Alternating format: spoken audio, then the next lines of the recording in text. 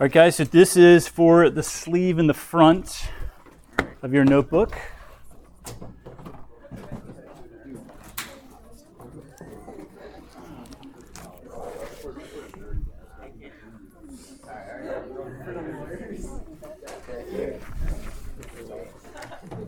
First outline.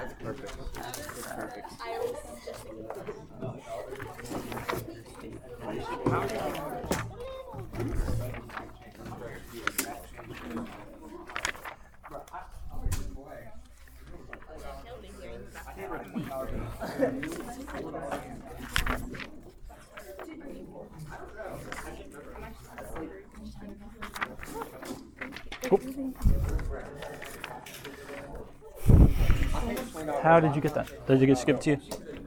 Sorry. Thank you. Yes. I'm sorry. You are welcome. You're welcome.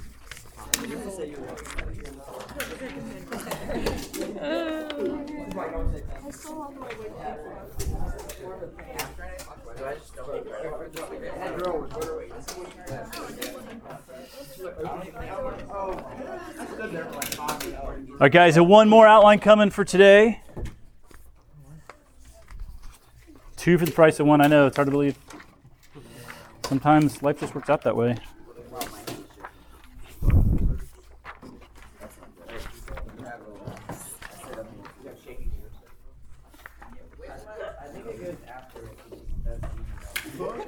Yeah, this comes after, this is the second outline of the day.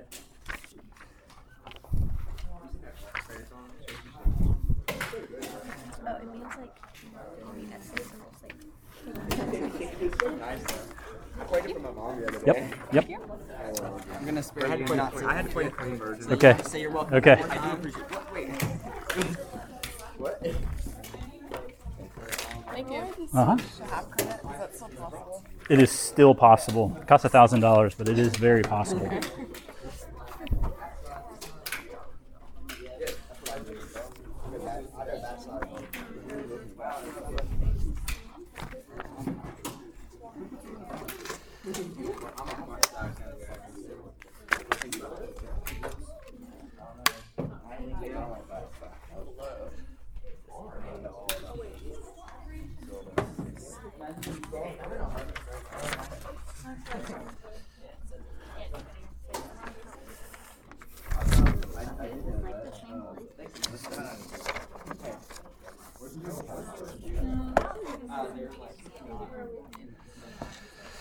All right, guys, good morning. Sorry I'm a little frazzled today.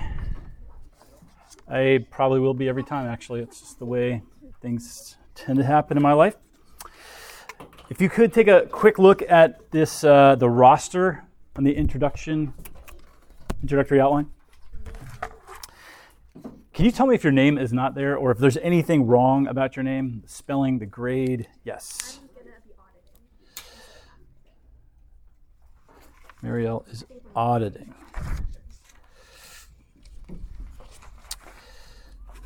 Okay. Anybody else? Half credit. You said, Anna, you said half credit. So you were full credit. You are half. Okay. Anybody else? Yes. Okay. I'm sorry. Tell me your name. Tabitha. Okay. Enriquez. You're doing half. Okay. Yes. I'm a junior. Sarah Levin. Sorry about that, Sarah.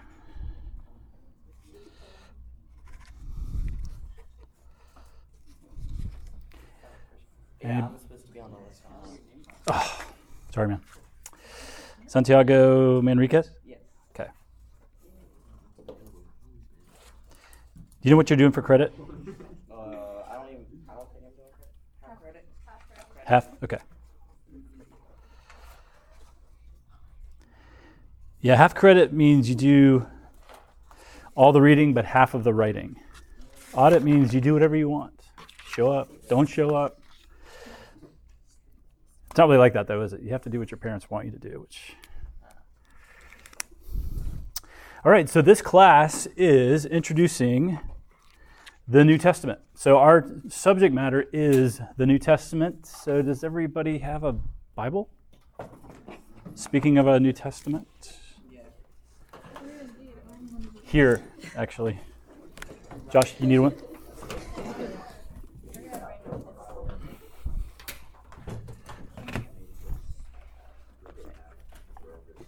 Okay, we will eventually get to the Bible. Just want to make sure we had it.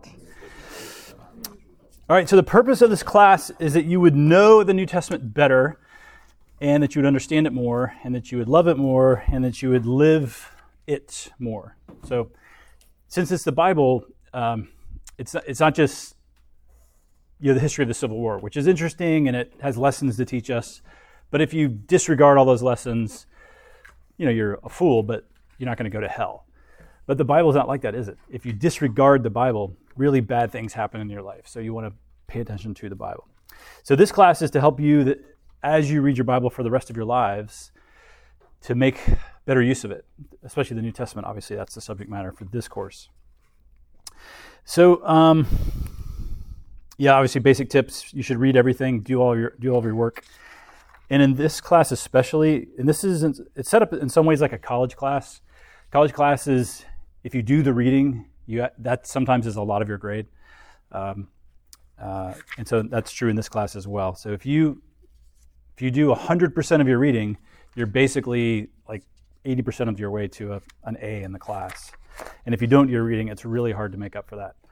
So that's the easiest part. So there's no final exam, there's no quizzes. So if you're a little drowsy as you read, I'm not going to know that. So just read as well as you can and read as much as you can. That will really help you.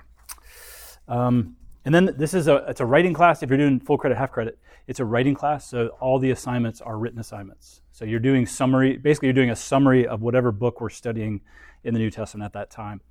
You're going to turn in a summary of some things with that.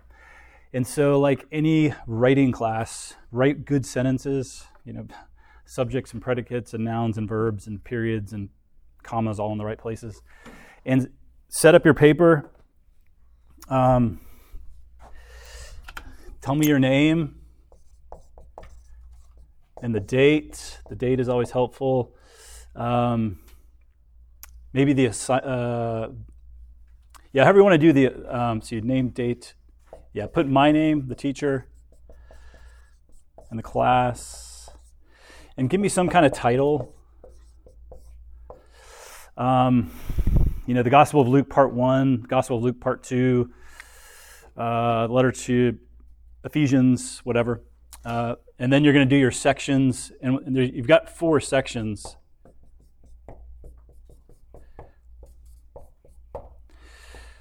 Blah, blah, blah, blah, blah, blah, blah, blah, blah, blah. But it should be that if I hold up your paper from this far away, you should be able to see basically this kind of shape to it, right? You've got stuff in the top left, which is name, date, title. You've got a teacher. And from this far, you should be able to tell basically what it's about. Maybe you can't read the paragraphs, but you can see the sections. So in other words, it should look clear on the page. And I'll give you lots of comments in response if I don't see that. And then the third one here, write with actual content. That's basically, don't try to make one fact, Jesus is the Messiah. Don't try to make one fact like that stretch for 3 sentences. Jesus is the Messiah. No, he's really, really the Messiah. He is the Messiah that was promised. Don't do that kind of thing. It makes your writing really difficult for you and for me.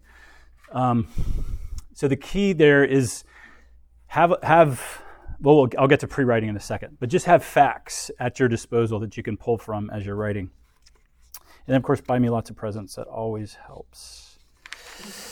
So you get the roster, class overview, class assignments. Class assignments, they're due the date that it's listed. So if you go to the chart on page 5 of this first outline, you see a class number, and then you see a date, and then a class topic, Carson Moo reading, New Testament reading, writing assignment. So there was nothing due today, so there are no assignments in the reading or the writing. But next class, September 21st, class 2, we're going to study the first part of Luke. And so where it says preface chapters 1, 2, and 5 for Carson Moo, you have to read those chapters by the next time. And for that, I'm just trying to help you not get behind in your reading, so you don't have to cram at the end. Carson Moo reading, and actually the harder part for this assignment is going to be reading the Gospel of Luke. It's a long Gospel. So reading Luke 1 through 9. You have 2 weeks to do it, so obviously that's a chapter a day, however you want to do that. But since you need to read it to do your assignment, you might not want to do a chapter a day. Anyway, you can work that out. So, but that's due for the next class, and then the writing assignment will cover Luke 1 through 9:50, and that's due on the 21st. You'll turn that in on the 21st. Make sense? So you don't start working on it on September 21st. You're finished working on it September 21st.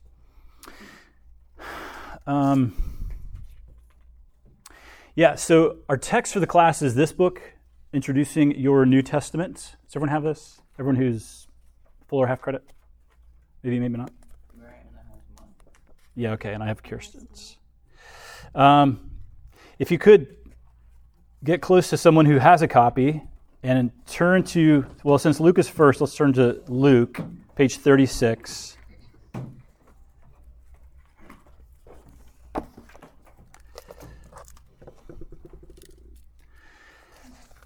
All right, and what I'm doing here is I'm just going to give you an overview of these chapters. Every chapter, I think, is laid out more or less like this.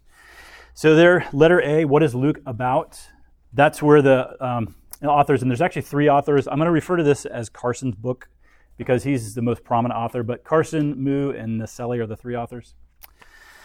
And every chapter on a book of the Bible is going to be set up like this. So what is Luke about? That gives you an outline, kind of a detailed outline.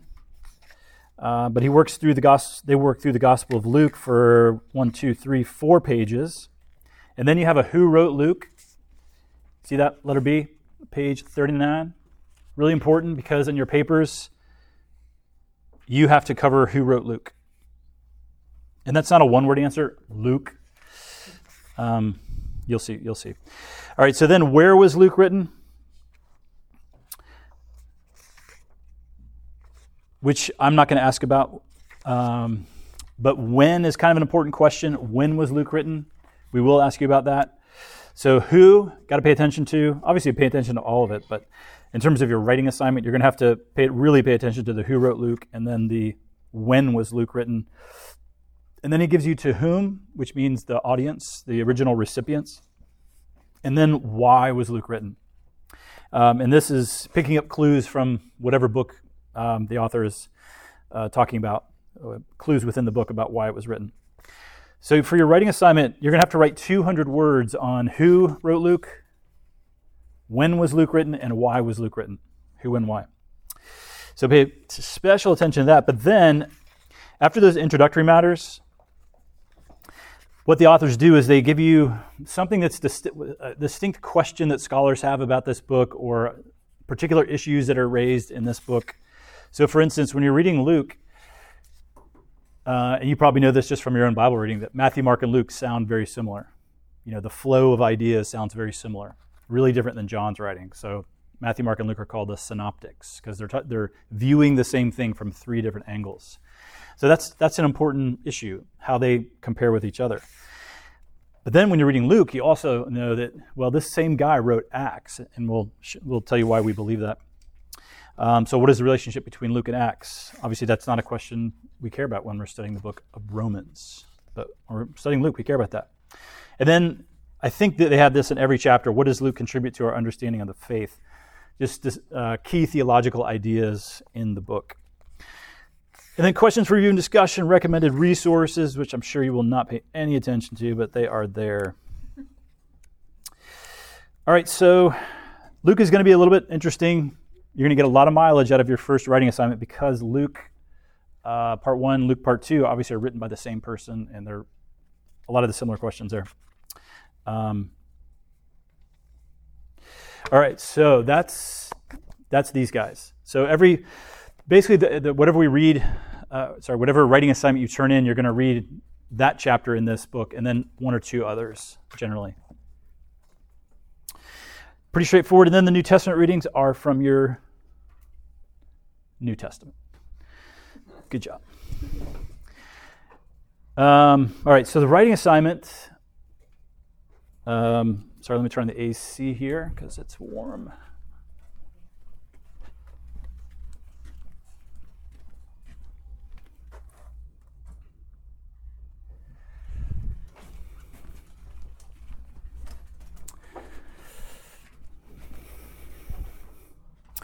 All right, some more details about your writing assignment. So the half credit and the full credit are, as you might guess, half. The half credit is half of the length of the full credit. So half credit, 400 words, and try to be really exact about that. You know, if you turn in 396 words or 404 words, that's fine. But don't turn in 300 words or 700 words. Your teacher will not be impressed by how long you can write, or how little you can write, actually. So 400 words is, it's about 2 beefy paragraphs, something like that. But you will learn how, either on Google, your Google Doc, or in Microsoft Word, whatever you use, there's features, there's a tool in there, in those programs, that can tell you how many words exactly it is. But really shoot for exactly 400. There'll be a lot of assignments you write in college where you have to give an exact word count for that assignment. So there's 2 sections in the half credit, there's 4 sections in the full. So the half credit sections, I told you about the who, when, and why. So that's 200 words. And then the next 200 words, the rest of the assignment, if you're doing half credit, is what does the book tell us about Jesus? Now, if you're doing the Gospel of Luke, the answer is a lot.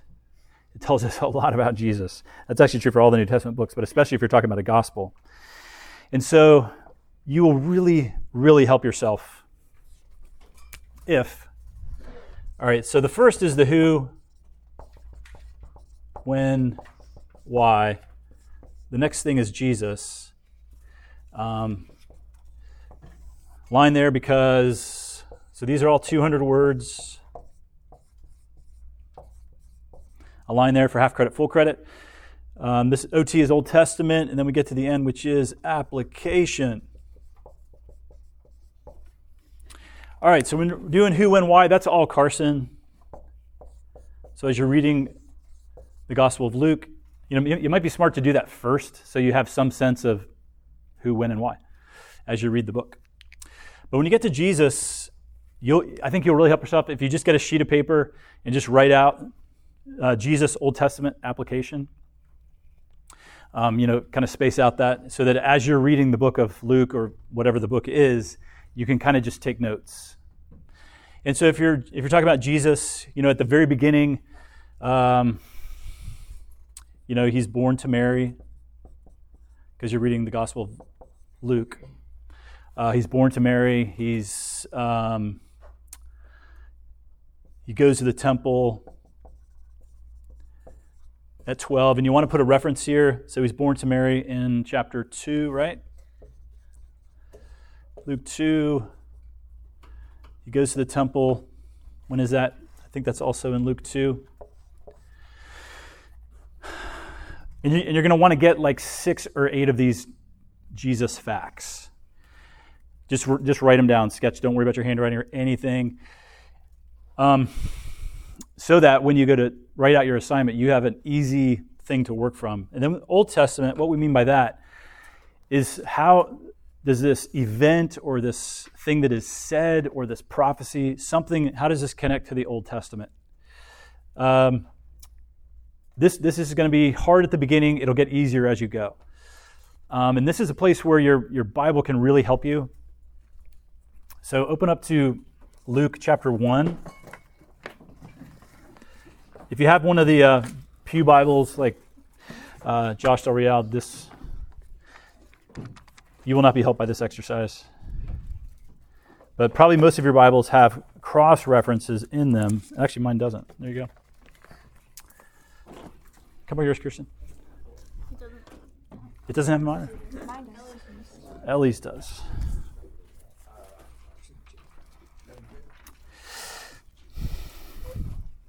All right, so Yeah, okay, so a bunch of Bibles do not have them. Study Bible, massive cross-references. So these cross-references in this particular version of the ESV, and of course we're doing the ESV, so the cross-references are in the middle and at the bottom. They go down the middle of the page until they run out of room, and then they stick them on the bottom. And so the way those cross-references help you is, let's say you get over to Mary's song, and we're talking about Luke. So the angel appears to Zechariah and then Elizabeth, and then to Mary. Mary's told that she's going to deliver the Messiah. She is amazed and bursts out in a song of praise. And almost all the lines from her psalm come from an Old Testament reference. And so you'll see a bunch of little letters next to the words and phrases in her song. And those line up to some kind of reference over here in the column, which tells you where in the Old Testament that idea is from. So for instance, she says, "My soul magnifies the Lord." That's her opening line of the psalm. So I see a little Y, a little Z, and a little A. And this is verse 46. So I go over to verse 46 in the column. My little Y says, for verses 46 to 53, see 1 Samuel chapter 2. So if you guys have a Bible, turn back to 1 Samuel chapter 2, which is in our Old Testament. And it's 2:1 through 10. 1 Samuel chapter 2, 2:1 through 10. It's on page 290. Only kidding. All the page numbers are different in all the Bibles.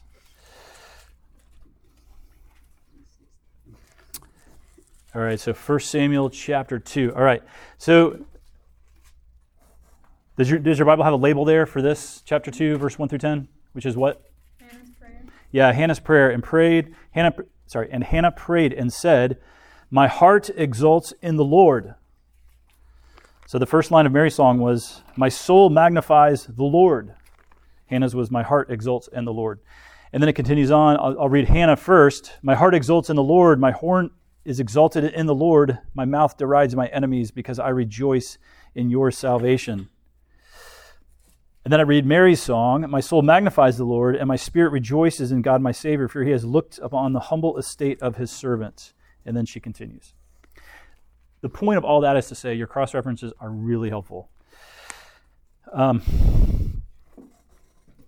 Because for this part of the writing assignment, you're trying to figure out how this New Testament reading connects to the Old Testament. So one way that it might connect is, in this case, it would be some kind of repetition or quotation. So Mary is basically quoting Hannah. So, Luke 2, 1 through 10, or Luke 1, 26 through 35, whatever the verses are, sorry. Luke 1 quotes from 1 Samuel 2, 1 through 10. And so that's a connection that the New Testament makes with the Old Testament. Now, if you're reading the Gospels, a lot of times what happens is something will be described, and then the author will say, "This happened to fulfill what was said in the prophet Isaiah." And that's a good tip-off, that this happened to fulfill what was spoken by the prophet Isaiah. And then your cross-references along in your Bible can help you figure out where in Isaiah it actually says that. Because at the time that the Bible was written, they didn't have numbers and chapters and such. And so they knew where to find it in the prophecy of Isaiah. Fortunately, we have chapters and verses to make it even easier. So, this will be tricky, but again, it's only 200 words, so you don't need a ton of material. You just need some. So when you're reading the Gospels, pay attention to prophecies. Those will be your easiest thing. Jesus will use the Old Testament in his teaching. Like in Matthew's Gospel, Jesus said, "You have heard it said, 'You shall not murder,' but I say to you," blah, blah, blah, blah, blah. So that's Jesus teaching on the Old Testament in a deeper way. You can put words to that. Make sense? Kind of, sort of. It'll make more sense as you go. And then the last one is application. So it's basically asking yourself, how am I supposed to think differently about God or myself, or how am I supposed to live differently? What am I supposed to do in response to this reading from the Bible? So if you're reading Luke 1 through 9, you're going to get to chapter 6, and there's a ton of commandments that Jesus is going to speak to us. That's the Sermon on the Plain. It's very similar to the Sermon on the Mount from Matthew's Gospel, a little bit different. We'll cover that. But there's a lot of commandments. So, what am I supposed to do with these? You're supposed to obey them. So you just need 200 words. So, when you get to the Sermon on the Plain, that could be worth certainly 3 sentences or so as you get there. It's talking about Jesus in the Gospels, and so believing in Jesus is going to be a key response. Thinking rightly about Jesus. He's not just any other man. And so we want to see specific ways that we need to understand that. So that's the application piece. So if you're doing half credit, you've got who, when, why, and you've got Jesus. If you're doing full credit, you've got to add more. You've got to add the Old Testament, and you've got to add the application portions. Questions? Yes, Mariana. If we're writing 2 papers on one book, are we allowed to reuse Yes. the first paragraph? Yes. But you get a second shot at it, so make it better the second time. Anything else? Okay, that's the writing assignment. And then, tips. Well, let's see, did I cover everything?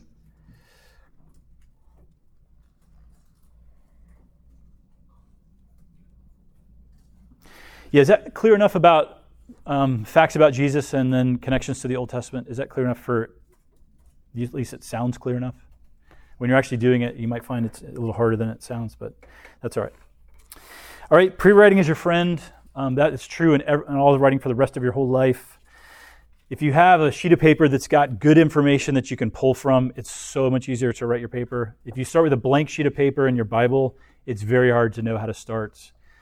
Even if you've already done all the reading, it's very hard to know where to start. So start with a sheet of paper that's already got good information, just as you've been reading your New Testament. And also quotes. You don't want to go to, you get to the application section, and Mr. Baker talked about Luke chapter 6, so you're going to give me a 200-word quotation from Luke chapter 6. That's not what we're looking for. Make sure your quotes are no longer than one verse.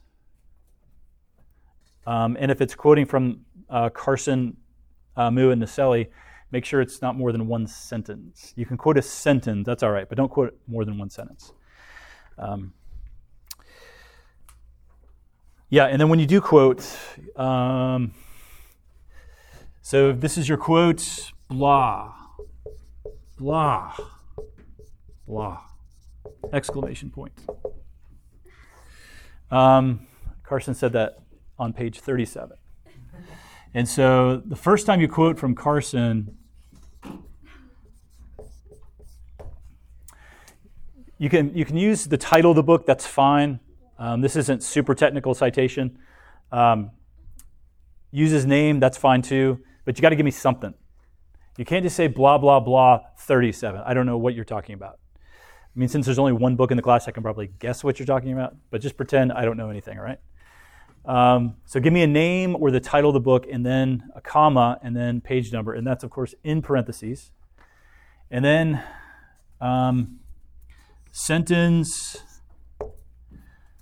parentheses, and then the quotation mark. So you write your sentence, you do your parentheses, and then you put your period. Don't put your period before the parentheses. I don't know why people want to do that, but everybody wants to do that. They write the sentence, they put the period, and then they put the parentheses. That's wrong. That's wrong. You need the quotation after the parentheses. And if you happen to pull from a different book other than Carson Moo Morris or Carson Moo Naselli, you got to give me a little bit more information. So an author, a title, and a page number. If it's a blog or something like that, just give me the author and the title of the blog, or an online article. But try not to. For these assignments, you shouldn't need anything other than your New Testament and this book introducing the New Testament. You shouldn't need to go anywhere else for your material. Yeah. How do you want us to cite the Bible? Oh, just references. Yeah, so I did this wrong. It's not Luke 2, it's Born to Mary, 2, what is that, 2, 1 through 16 maybe? I don't know. Goes to the temple. I'm actually just pretend it's in Luke 20, Luke 2:20. So yeah, chapter and a verse when you're studying the Bible. Yes. Can you use footnotes, or does it have to be in the front? Footnotes are fine.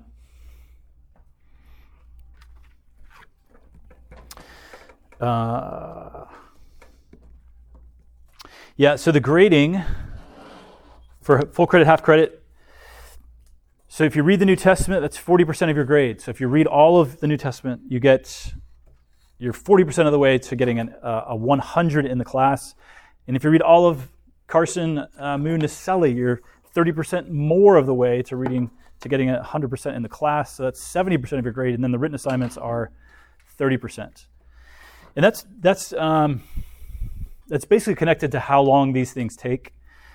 So the writing assignments won't take as long as to read the actual Bible passages. And so you get less credit for doing it. So what this means is if you did all the reading and you did none of the writing assignments, your grade would be a 70. That's how it works when you're doing percentages. Or if you did all the Bible and all the writing assignments, but you didn't do any Carson Mu Naselli, you would get a 70. And if you didn't do any of the reading of the New Testament, which would make the class almost impossible to do, but you got 100% on everything else, you would get a 60 in the class.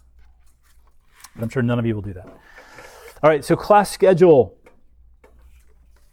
This is September 7. We're doing our introduction, and it's class 1.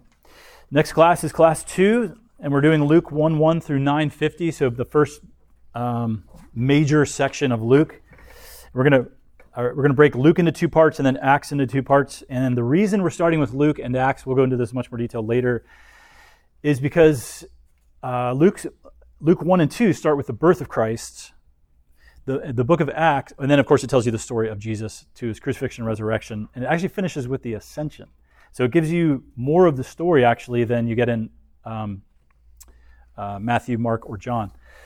So that's why we start with Luke, and Luke has a part 1 and a part 2. Luke wrote Luke and he wrote Acts.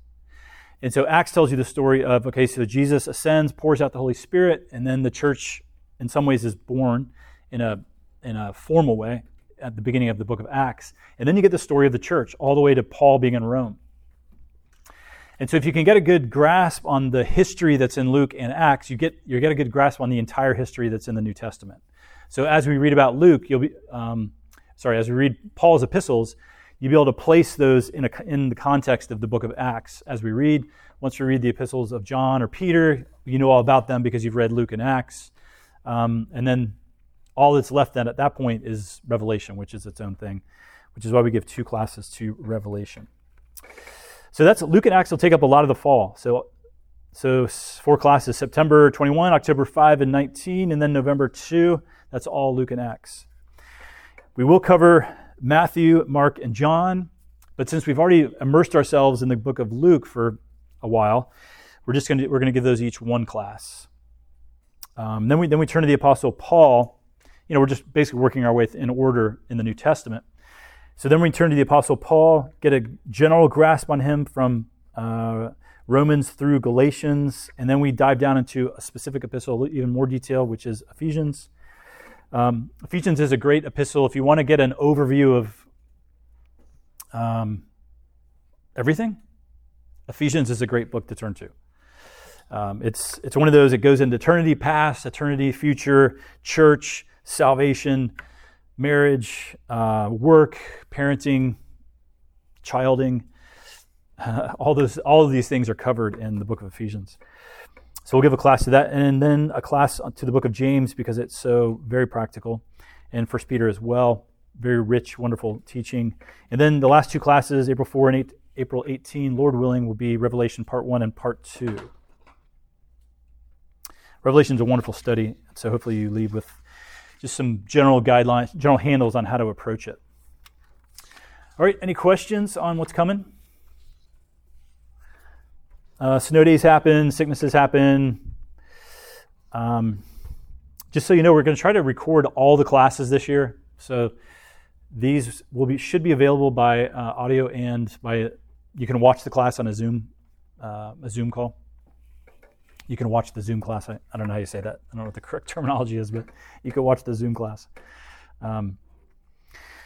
So if you're sick, that you should be covered. We'll enable you to get the material. All right, everybody good? All right, so let me pause here and let's get a few of you to respond to this question. Not every single person because of the number, but let's just throw out to you guys. So what would be, if you had to put into one or two things that you hope to get out of the class, what would be one or two things you hope to get out of this particular class?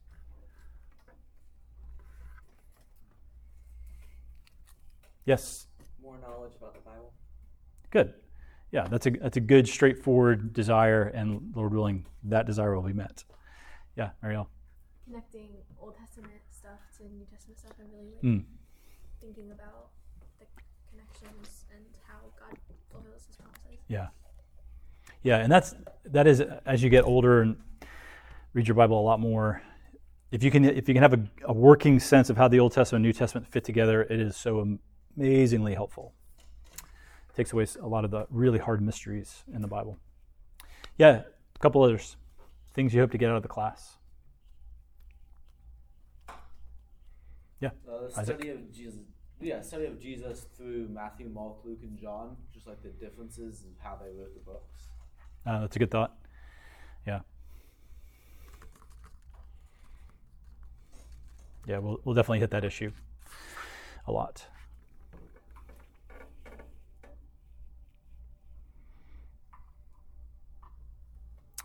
Anyone else?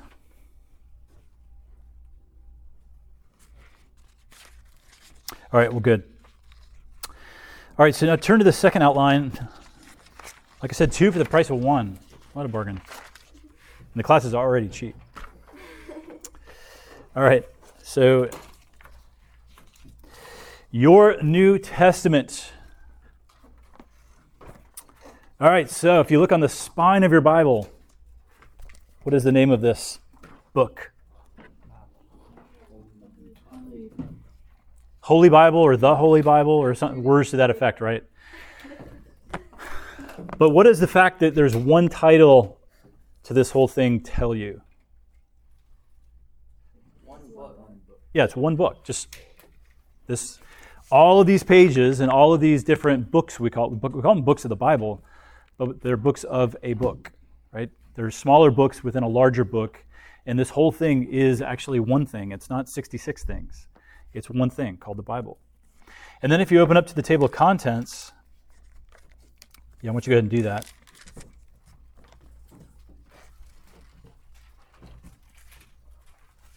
And these might all be a little bit different.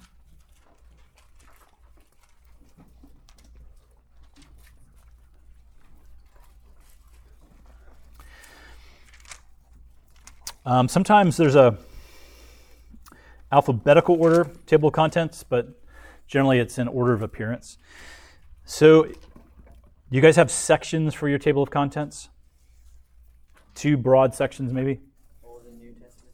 Yeah, you've got the Old Testament and you've got the New Testament. So you have this one book, which is the Bible, but it's broken into part 1 and part 2. The Old Testament, New Testament. So the Old Testament, the New Testament, what are those? If you knew nothing about the words, if you knew nothing about the word Testament, what would Old Testament, New Testament, what would that prompt you to think? Old Testament comes before the New Testament. Yeah, there's a before and there's an after. There's a first and a second. There's an older and a newer. At the very least, the old comes before the new, right? If there's a new thing, that presumes there's an old thing, almost always. So in this case, you have an Old Testament and a New Testament. Testament's kind of a weird word. About the only time you use the word testament is, well, when you're talking about the Old Testament or the New Testament, use it there. However, in normal life, about the only time you use it is when someone is dying and there's a, you remember what it's called? Yeah, last will and testament. There's a last will and testament, which is your, I leave behind all my guitars to my sons, or whatever. So whatever it's going to be, whatever the thing is of value that you're trying to leave for the people that you love. So that's your last will and testament. You're going to say some things, you're going to leave behind some things. But that's not what's meant by this understanding of testament. Testament here is actually from a Latin word testamentum, which is the word that was used to translate covenant. So the word that we translate as covenant in our Bibles, the Latin Bible, the Vulgate, translated as testamentum. And so that became Old Testament and then New Testament. And so really, when it says Old Testament, you should think Old Covenant. And when it says New Testament, you should think New Covenant. So if I say New Covenant, Old Covenant, what is that telling us? I mean, obviously, same thing applies. There's an older and a newer. There's a first and a second. But from what you know about the Bible, Old Covenant, New Covenant, what is that telling us? Old Testament, New Testament. Say again. Old Testament, New Testament. Yes, that is true. But in terms of so the first section of books, Genesis to Malachi, are all grouped together under the Old Covenant. And then the New Testament books, Matthew to Revelation, are all grouped together under the New Covenant. What is that telling us? Yeah, there's a big change from the Old to the New Covenant. Is that what you're going to say? Yeah. When Jesus came, he changed the covenant. He changed the covenant. So, from what you guys know of the Bible and theology, what is the Old Covenant? What's another way to describe that? The law. True. Yeah. The covenant of works. Sort of. Yes. It has definitely been called that. Yes. That is also true. These are all good points. Covenant with Moses. I was just looking for a simpler answer, actually. So the Old Covenant is a covenant with Moses. The New Covenant is a covenant with Jesus. So that can kind of make it sound like everything in the Old Testament has to do with the covenant with Moses, which isn't true, because when does the covenant with Moses happen? Which book of the Bible?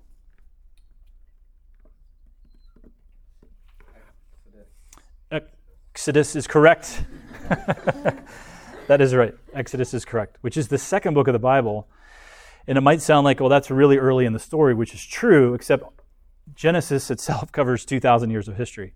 So Genesis covers 2,000 years of history, and then Exodus to Malachi covers 2,000 years of history, and then Matthew to the present is 2,000 years of history. So that first book, Genesis, is a really big deal. That's why we're preaching through it this year and into the spring. And the reason to bring this up is because there's several covenants that happen in the book of Genesis, which are really important and which have a very different relationship to us as Christians than the Old Covenant. So that's Old Covenant.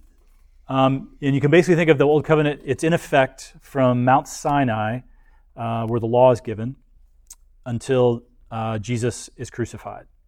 So the Old Covenant is from Mount Sinai to when Jesus is crucified. Before Mount Sinai, there is no Old Covenant. But then when you get to Mount Sinai with Moses and the Israelites gathered there after the Exodus, that's when the Old Covenant is given. That endures until Jesus is crucified. And then the New Covenant is inaugurated. Sort of got it? All right. Now the New Covenant is promised in the Old Testament, or the Old Covenant. So in Jeremiah 31, which is in your outline, Jeremiah 31 says, "Behold, the days are coming, declares the Lord, when I will make a new covenant." So all the references to new covenant in the New Testament are pointing back to this promise here. So when I will make a new covenant with the house of Israel and the house of Judah, not like the covenant that I made with their fathers on the day when I took them by the hand to bring them out of the land of Egypt. My covenant that they broke, though I was their husband, declares the Lord. And which covenant is that?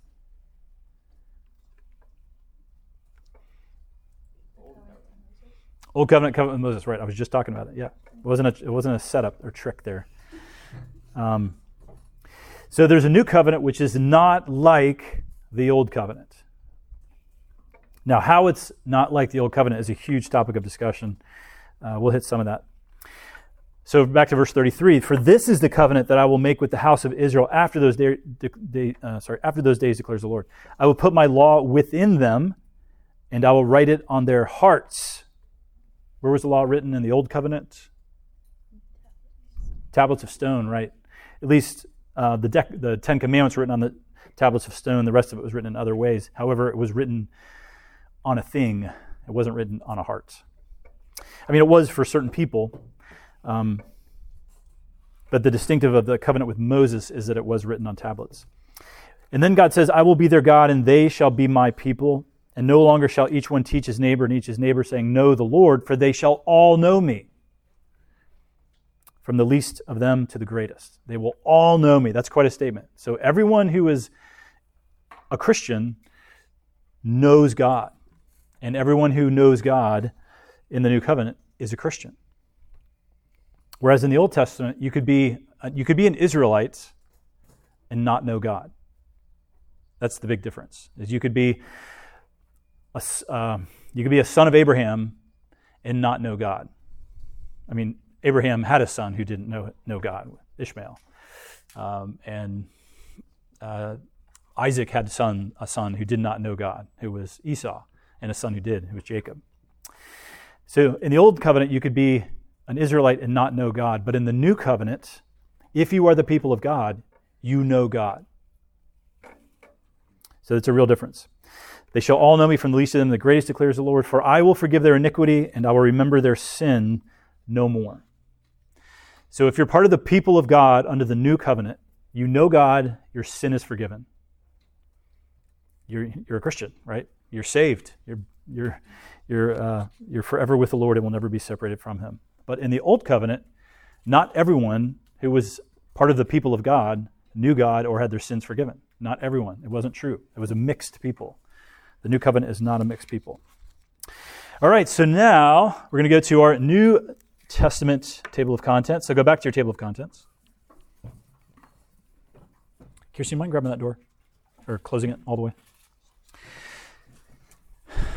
All right, so from what you know of your New Testament, if you had to put a first grouping of books together, what would be your first grouping? Gospels, we think, which is Matthew, Mark, Luke, and John, right? Yes, those are the first 4 books. Those are the Gospels, and there's a lot of reasons why the Gospels would be first. As you're telling the story of Jesus and the early church, it makes sense to start with Jesus because historically that's what happened first. But it doesn't mean that the books were written first. The Gospels weren't the first books written. They're just describing the first events that happened. And we'll cover when they were written here in just a second. But yeah, that's the first grouping. And then you have the book of Acts, which describes the early church, and it describes all the people that are mentioned in all the rest of the New Testament. So after Acts, what would be your next logical grouping if you're going to make up your own version of the Bible? All the letters Paul wrote. All right, so we have a vote for the letters that Paul wrote, which are from where to where? Romans to Philemon. What do you guys think? Is that a reasonable grouping? Yes. I think there's some agreement there that that's a reasonable grouping.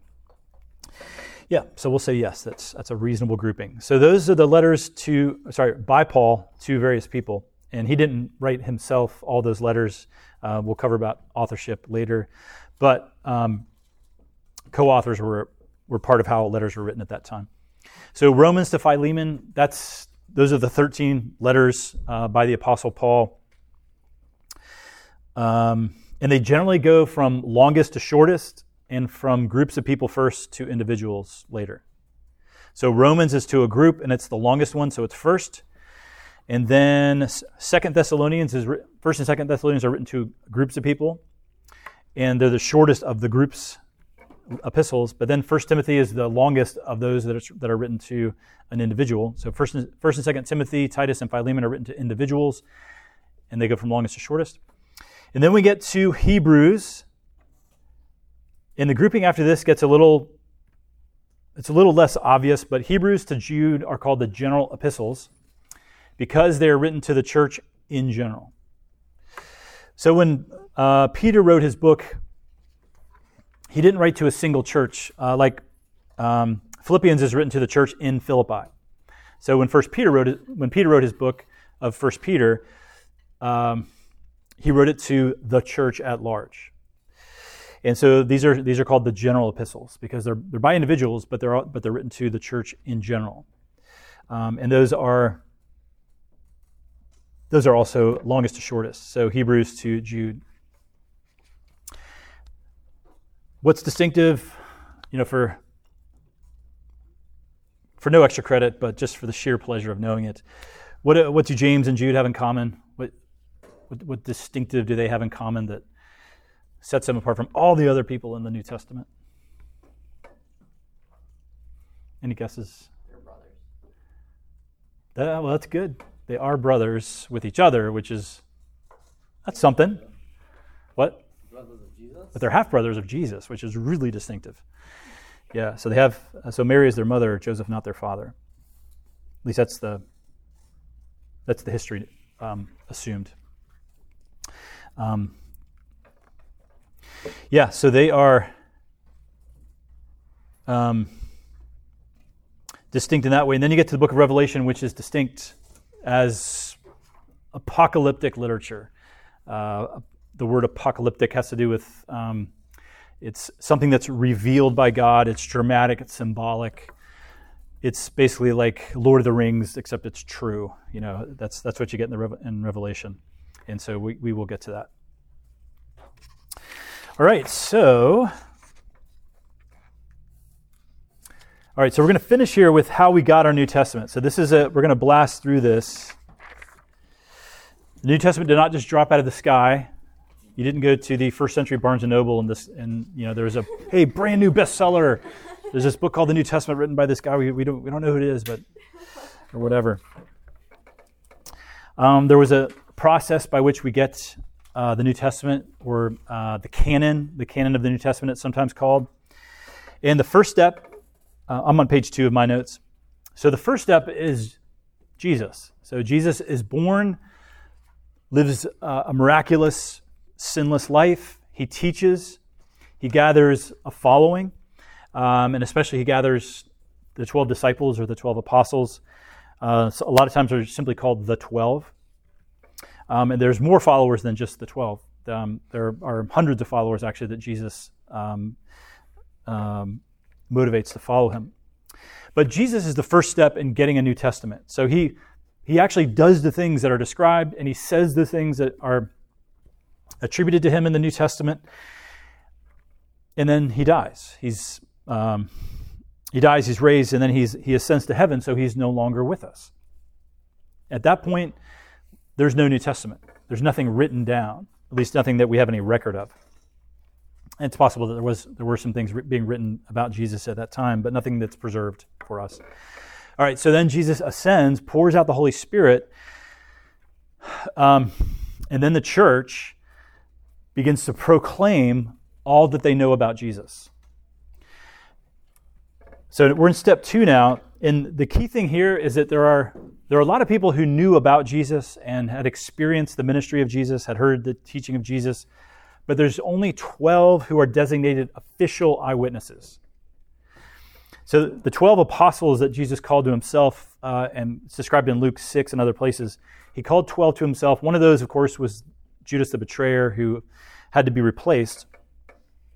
But when he was replaced, the 12 was intact. All right?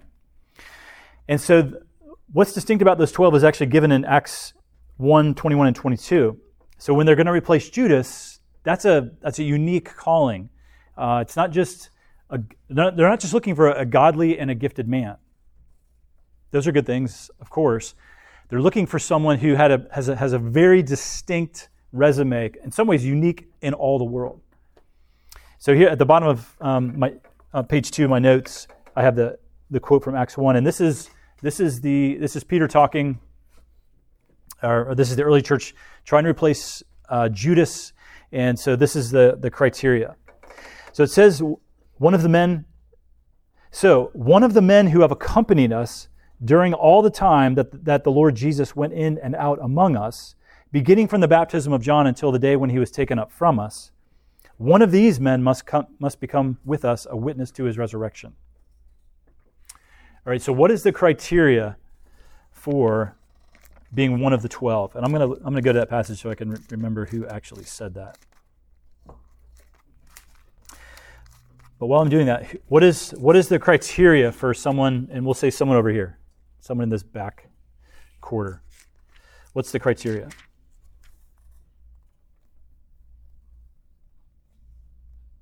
Somebody who's been with them like the whole time. Yeah, the whole time, starting from when? Starting from the baptism. Yeah, the baptism of Jesus. So, Jesus goes down in the water, he comes up, the Holy Spirit descends on him, and then he begins to proclaim the kingdom of God. And it was Peter who stood up and said that in Acts 1. Yeah, so beginning from the baptism of Jesus. So it's not just that he saw Jesus crucified, and it's not just that he saw Jesus raised from the dead. He saw the whole thing, the entire ministry of Jesus, all the way back to the baptism. So the baptism in Mark's gospel takes place in Mark 1. In Luke's gospel, it takes place in Luke 4. Or Luke 3. So this is early. And then the ministry of Jesus lasts, three-ish years after that. And so their resume is unique. And then what they're being asked to do is also distinct. There's a lot of ways you can be a minister of the gospel or do ministry in the church, all wonderful and great. But these men, what is the task that they're being commissioned to do? So it's in the text. What in this text, what does it say that they're being asked to do? Eyewitness. Yeah, being a witness to his resurrection, right?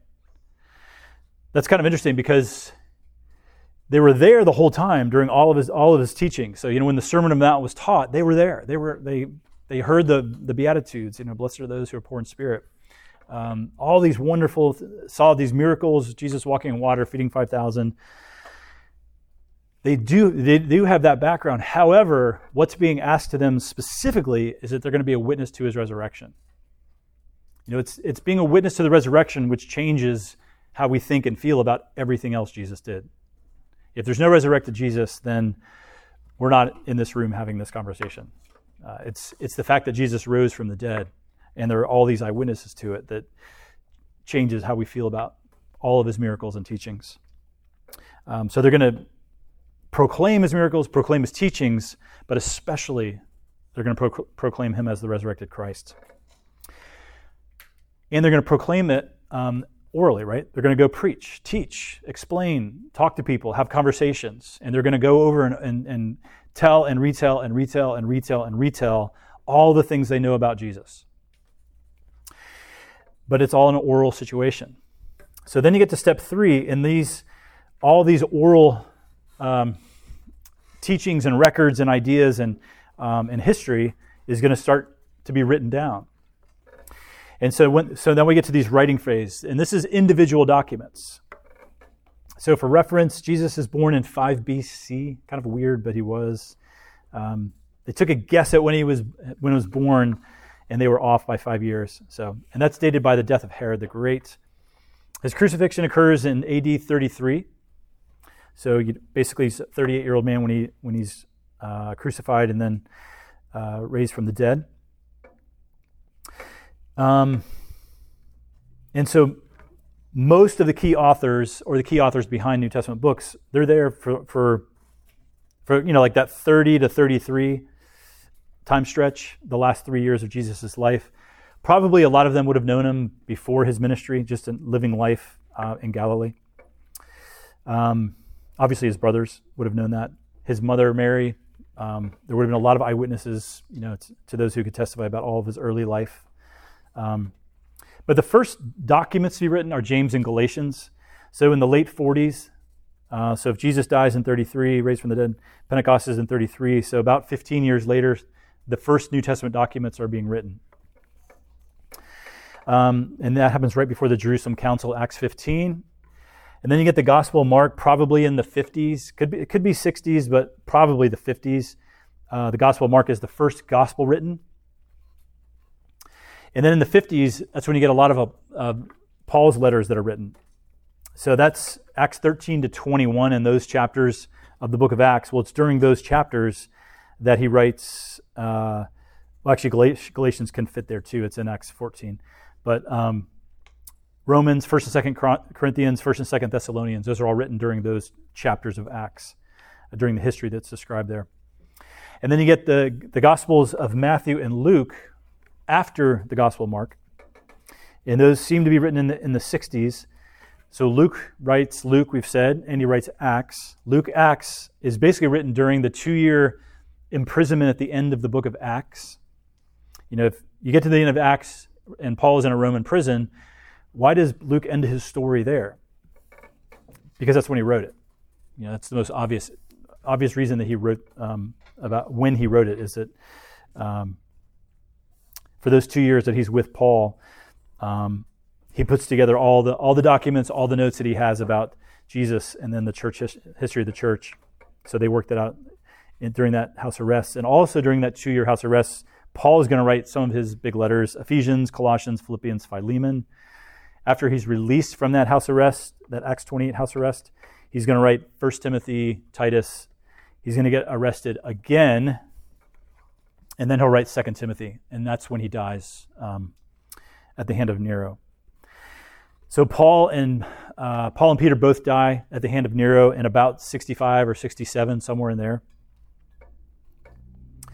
Then you get the writings of John. These kind of have a wide. There's a wide diversity of opinion on when they're written. I'm leaning toward an earlier date than I used to. So I think the 60s actually works pretty well. But you can date those even into the 80s, the first century.